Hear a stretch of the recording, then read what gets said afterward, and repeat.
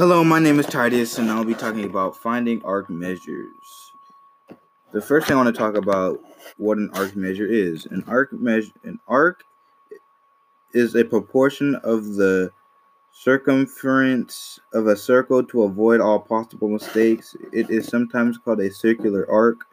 Next question: the difference between a minor and a major arcs are a minor arc are associated with less than half of a rotation, so minor arcs are associated with angles less than 180 degrees, and major arcs are associated with more than half of the rotation.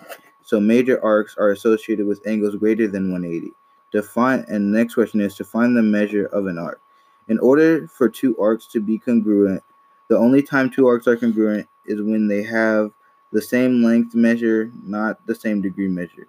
I also learned how to make arcs congruent. Thank you and have a good day.